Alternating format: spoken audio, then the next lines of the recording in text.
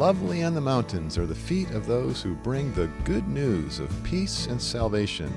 Our God reigns. That's Isaiah 52:7 in the Bible.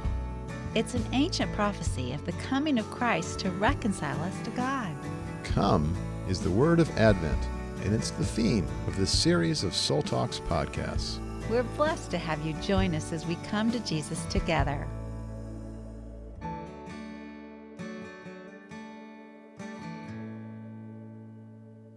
Christy, I've got happy feet. Happy feet? What's that mean? Because our God reigns. The news that Jesus has come, he's Emmanuel, and the prophecy of Isaiah has come true. Praise the Lord. We are in Advent. That's great. I love it. We get to bring the good news to you who are listening in with us. Thank you for tuning in to Soul Shepherding and following Jesus with us. Bill, one of the things that we really love about soul shepherding is when we see God using us in ways that bring leverage to the kingdom of God around the world. And so we love hearing from people who are making use of what God has given us to give away and are using it in their ministry. And so we heard from Nick and Sarah Jarrett in the UK. They are evangelical Anglicans, and they are involved in a marriage ministry called Cana. And they wrote to us and said, your helpful guidance on empathy has helped us frame a lot of our sessions on marriage. And our contemplative prayer group that we lead monthly at our local Anglican church, we found your Ignatian and Lectio Divina guides invaluable to us. And Nick and Sarah are actually going to be joining us for our spiritual formation retreat in January, the Soul Shepherding Institute. So it'll be fun to be with them in person and to have them receive more training and experience from soul shepherding to take back to the ministry God's called them to there. Nick and Sarah, we can't wait to meet you and be with you at the Soul Shepherding Institute. And so honored to partner with you to reach more married couples with soul care. Soul shepherding is needed around the world, and we're thankful that God has called you to join us in our community, learn, and then go and give that where he's called you. Yeah, please drop us a line wherever you are. We love to hear from you. We are so honored to follow Jesus together and to help each other be strong in our intimacy with Jesus and flourishing in our souls as all of us serve God in different ways, different ministries in the church and parachurch. That's right. Well, Bill, last week on Soul Talks, we talked about Jesus coming to us as a feeler, that Jesus is a feeler and he's empathetic to emotions. And I think the church is waking up to this. I'm seeing that. You know, one of the opportunities you and I have is we visit a lot of churches. We're in a lot of churches because we work with a lot of churches. And yeah, all different denominations and all different types on the spectrum. Yes. And so I was just thinking of one of the themes I've been seeing as we've been, even just the last 3 weeks, I'm thinking of the last 3 Sundays, we've been to 3 different churches, and all 3 of them said something to the extent about you don't have to believe to belong, or everybody's welcome here, or we're a Me Too community, or, you know, if you have doubts, you know, we relate to you, we have doubts too, you don't have to have this all figured out. And so I'm hearing a theme here. Yeah, we're good at giving people grace and accepting them where they are in these churches. Yeah. That's right. And I think, you know, that's important because I think one of the criticisms of the church has been that it hasn't been okay to have doubts, or you have to seem to just have it all figured out or put together. And so the church now is aware of that, I think, and responding to that and wanting to make people feel welcome and feel safe to come where they're at, to be authentic with all of that. So that's also good and important, because certainly Jesus will meet us in our doubts too, and in our places of not yet believing. You know, he's a good shepherd that goes after the sheep that have wandered or are lost. And yeah, we've really been trying for in recent years to help make the church relevant to the culture and the people in the culture. Now, there's still plenty of churches that aren't doing that, but there's a lot that are really being more open and engaged with where people are at and saying, hey, you're welcome here. Yeah. And this is a good thing. It is. I think you're leading into a but, though. Well, what I'm leading to is we don't want to go to the opposite extreme where we've been, to where we're not appreciating that, yes, Jesus comes to us with sensitivity to our feelings. As a feeler, he relates to us. But he also comes to us with truth And we don't want to glorify doubt. We want to be giving people grace and empathy and understanding and safety when they have doubt. But we want to realize that we don't want them to stay stuck in doubt. And Jesus comes, he's the way, the truth, and the life. And I have been thinking about this and how grateful I am that Jesus comes to us with truth, how desperately I need that. I'm someone who had a crisis of doubt. Yeah, tell us more about that. And for those of you listening in, particularly if you're a new listener to Soul Talks, you might not know the history here about why we started this and how we started this podcast. But it came out of the natural, organic conversations that you and I have as soul friends. Yes. Now, we're husband and wife, so that's an important dynamic for us. But what we're really talking about here and illustrating transcends marriage. It's about friendship. Yes. It's about ways of being together with people in authenticity and honesty and giving grace giving each other feedback. And so we've been living this way for a number of years, and the Lord led us to say, hey, start a podcast where you talk about these subjects and you talk in this authentic, emotionally honest, giving empathy, giving grace, speaking the truth in love way that you've been learning all these years.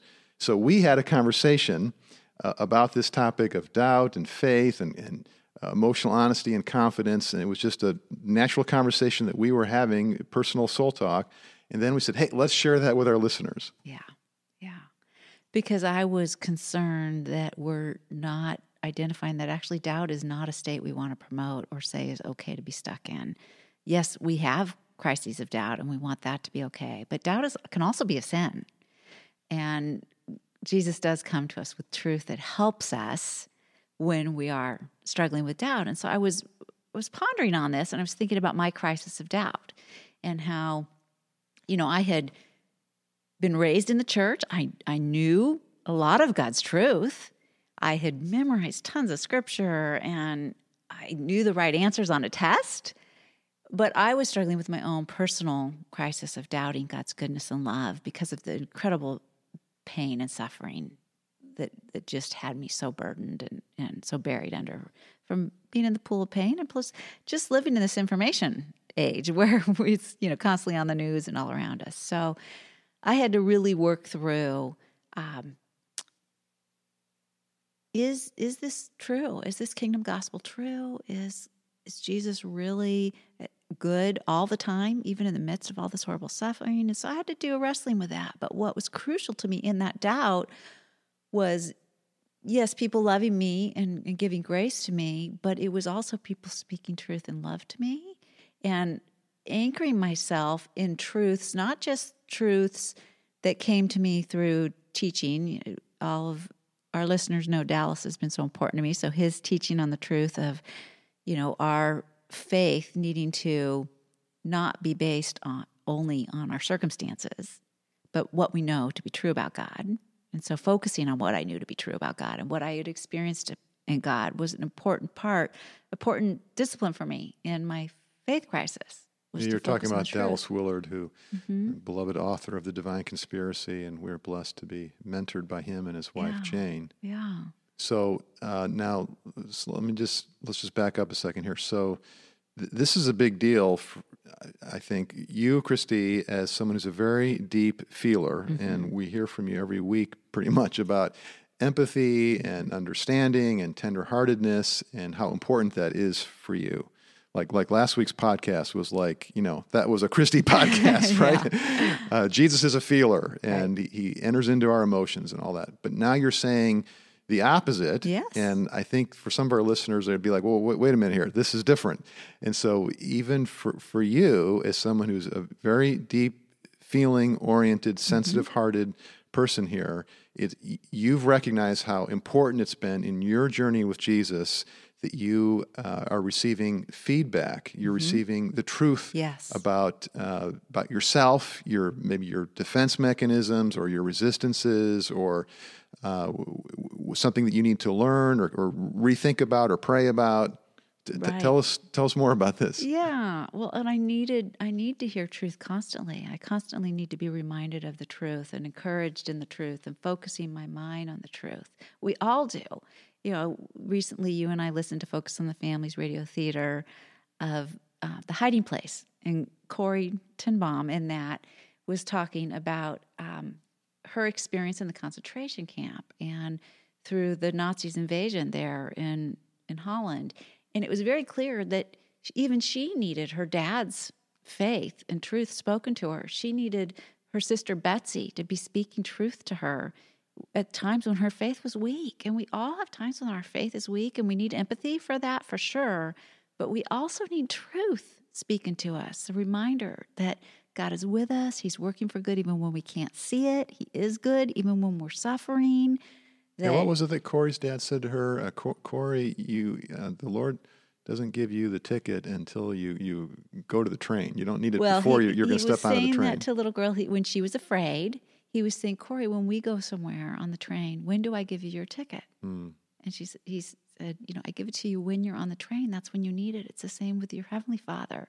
He's going to give you the faith that you need when you need it. Step by step. And we get the confidence and the courage in the context of walking it out with Jesus. That's right. Yeah. And I think we need to see that Jesus, he gave grace for sure and empathy for sure, but he also gave truth. So even with the woman caught in adultery, he gave her grace, right? Where are your accusers? Well, neither do I condemn you, but then he also gave her truth. Go and sin no more. Mm-hmm. And so we need that truth. And we need that truth balanced in our lives where we have people who can give us grace. And then after we receive the grace, it kind of gives us more access to receive truth from them. Yeah, that's really key, that timing and that request. So if you're not seeking the truth, you're not seeking feedback, for me to give it to you, you're not likely to receive it, and it's probably going to come across as controlling or judgmental. Mm-hmm. So the woman caught in adultery was implicitly seeking Jesus' help and was open to receiving some feedback. Jesus was not just hitting over the head with something. Mm-hmm. He had been so compassionate and forgiving and gracious to her, and there was a spiritual and emotional connection there. And we can imagine that she is looking to him for help, and she's very interested in what he's going to say to her. Yeah, and that was loving of him to give her that admonition, and actually in that there was even a belief. I believe in you. You don't have to return to this lifestyle. Exactly. There's an affirmation there. And that's good and loving. In other words, Jesus is not casting his pearls before pigs, right? The idea of that teaching is not, this woman is just a pig, so why give her your pearls? Mm-hmm. No, the idea is, pigs can't eat pearls. They're not edible. There's no food in that. So we give people something that they can eat. And so Jesus knew that at that point in the conversation, she was open to hearing some feedback. Right. She would be able to digest it. Yes, and we need role models. We need people that model faith to us. So, it's great at church when we're establishing rapport with people who have doubts and saying, you're not alone. I can relate. I've had doubts too. But we don't want to just be this club of doubters all gathered together saying, yeah, it's okay. You have doubts. I have doubts too, and leave it there. Because when I was in my faith crisis, I needed your faith, Bill, because your faith, you weren't in a faith crisis at the time I was. And so your faith actually spurred me on to reignite my faith. It was kind of like, okay, right now I'm doubting. Right now I'm having trouble trusting God's goodness and love. But I see that you're not. And I respect you. And I know you. And I know you wouldn't trust something that wasn't real. And I maybe don't have the faith right now to trust, but I see you do, so I'm going to lean on that in this time. And so we need people that are grounded in the truth to be able to be okay with that for people that are doubting and say, that's okay if you don't know right now, but I do know. Follow me.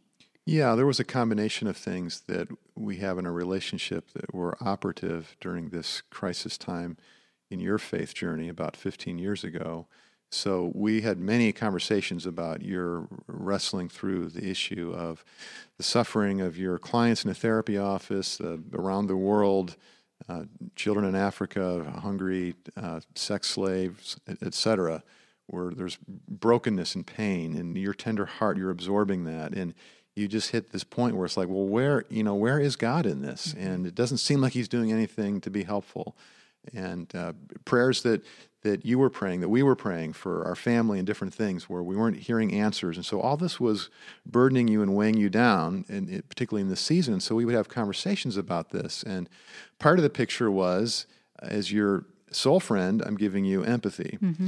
Another part of the picture is that I'm living my life before you, and so you have access to it, and you're seeing the ways that I'm engaging with Jesus, the ways that I'm praying and reading my Bible and applying it to my life, and you're seeing how I'm dealing with challenges, and how I'm dealing with the seemingly unanswered prayers, and how I'm dealing with the pain and the suffering and the disappointment.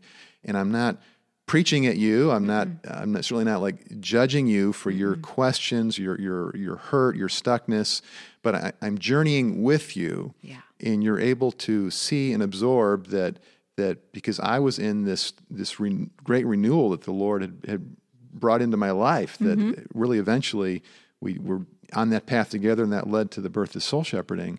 But you're saying is that observing that, having this life-on-life relationship together. And listeners, don't just hear that as, oh, that's Bill and Christy, husband and wife. Well, yes, of course, that's true. There is a lot here about our marriage that you can learn from if you're married, but it's really more about two friends following Jesus together in authenticity and in faith. And you're bringing in this dynamic that, well, we need the truth element of that too. Yeah. Yeah, I think it was helpful when I was in my faith crisis. You didn't shame me for doubting God's goodness and love.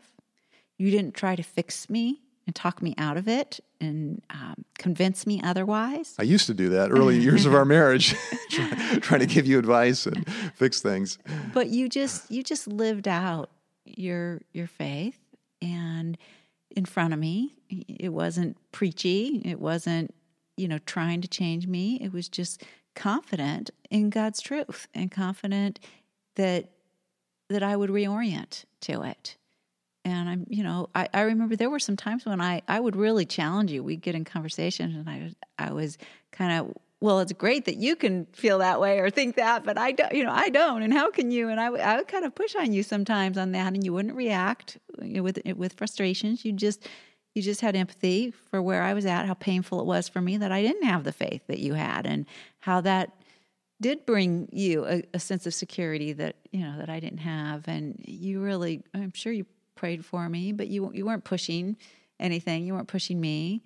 I think one of the things that really, I was seeking people that I respected, even beyond you. So Dallas, I was listening to his teachings. I was reading him because he was someone who is smarter than me.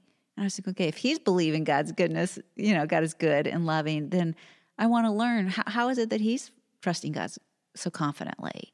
And so those kind of things were helpful for me in pursuing truth. And you talked with Dallas personally about this. I did talk to him personally about this. I asked him my really hard questions, and that was helpful too. And it was a great opportunity God provided for that. And as I recall, a lot of it was the way he listened to you, the way he was gentle. It was the same thing. He didn't shame me at all for having the doubts, and yet he also didn't leave me stuck in doubt, and he didn't say, oh, doubt's good, or he didn't call doubt good or anything, but he totally accepted that, that this is where you are. And he had, and same thing, he had confidence that God was with me in it and would bring me through. And he did. And, one of the things that was a turning point for me was just looking at, because at that time I was looking at everything in my life thinking, is any of this true? Is anything I've believed? Is anything I've given my life to? Is any of this true?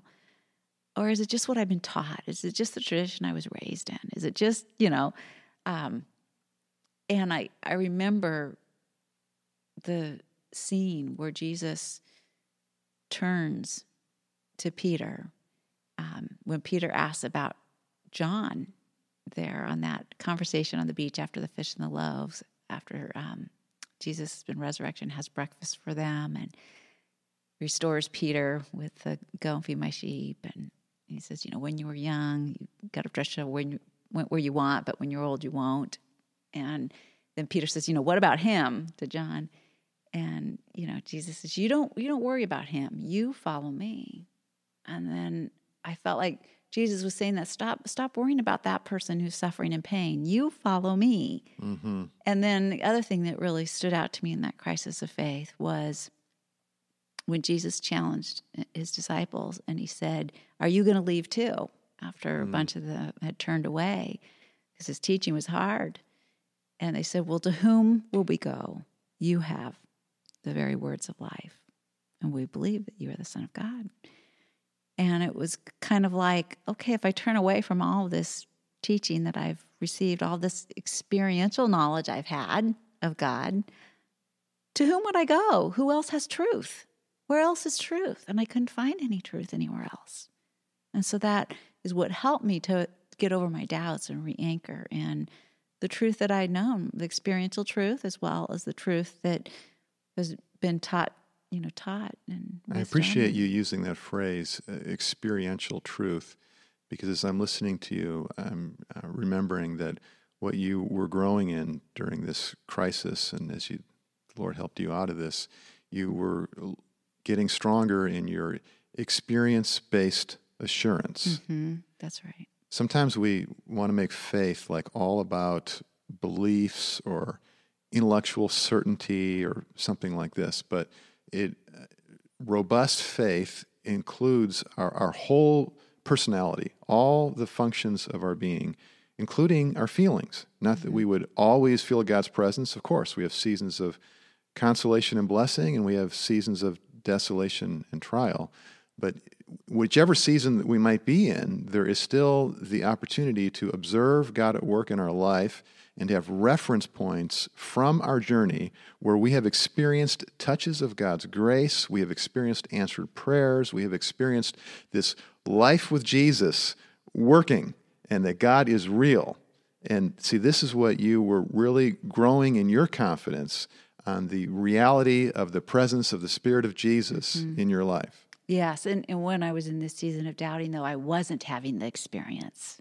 I wasn't having any experiences. It was all kind of dark for me. Right, and that's why we would call it a dark night of the soul, which is, we need to do a whole podcast on that, but that's a sovereign working of the Lord in love and in grace, where he's actually withdrawing the felt sense of his presence, not to be mean or abandoning or anything like that, but simply to sort of wean us off of depending on emotions and circumstances for our faith. Right, and that's why I needed to know, was the truth enough for me without the experience?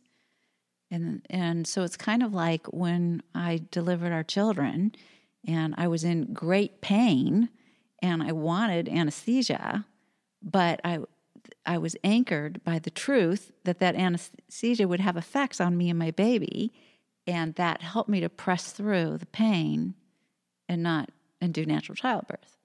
And so it's the same spiritually. If I know the truth that God is with me, that he's real, that he's good, that he's loving, that he is the way, the truth, and the life, that he is my all in all, then I hold on to that truth when I'm in the pain of not experiencing his goodness. Yeah, you had the vision and the hope to for the benefit of doing childbirth naturally and to find the sufficiency of God's presence for you in that. Jesus, how grateful we are to you, that in you, grace and truth kiss, that you are perfectly empathetic to us and our emotions, even our doubts, and yet in love, you don't leave us there. You offer us truth that orients us, that gives us hope that's an anchor for our souls. Minister your grace and truth now to each person listening, we pray. In Jesus' name, amen. Your donations to Soul Shepherding cover the production costs of this podcast, so we can offer it free of charge every week. You can give online at soulshepherding.org or mail a check to our office address, Soul Shepherding, 4000 Barranca Parkway, Suite 250, Irvine, California, 92604. You'll find a link and our address in the show notes for this podcast. Thank you for partnering with us to help pastors and leaders thrive with Jesus.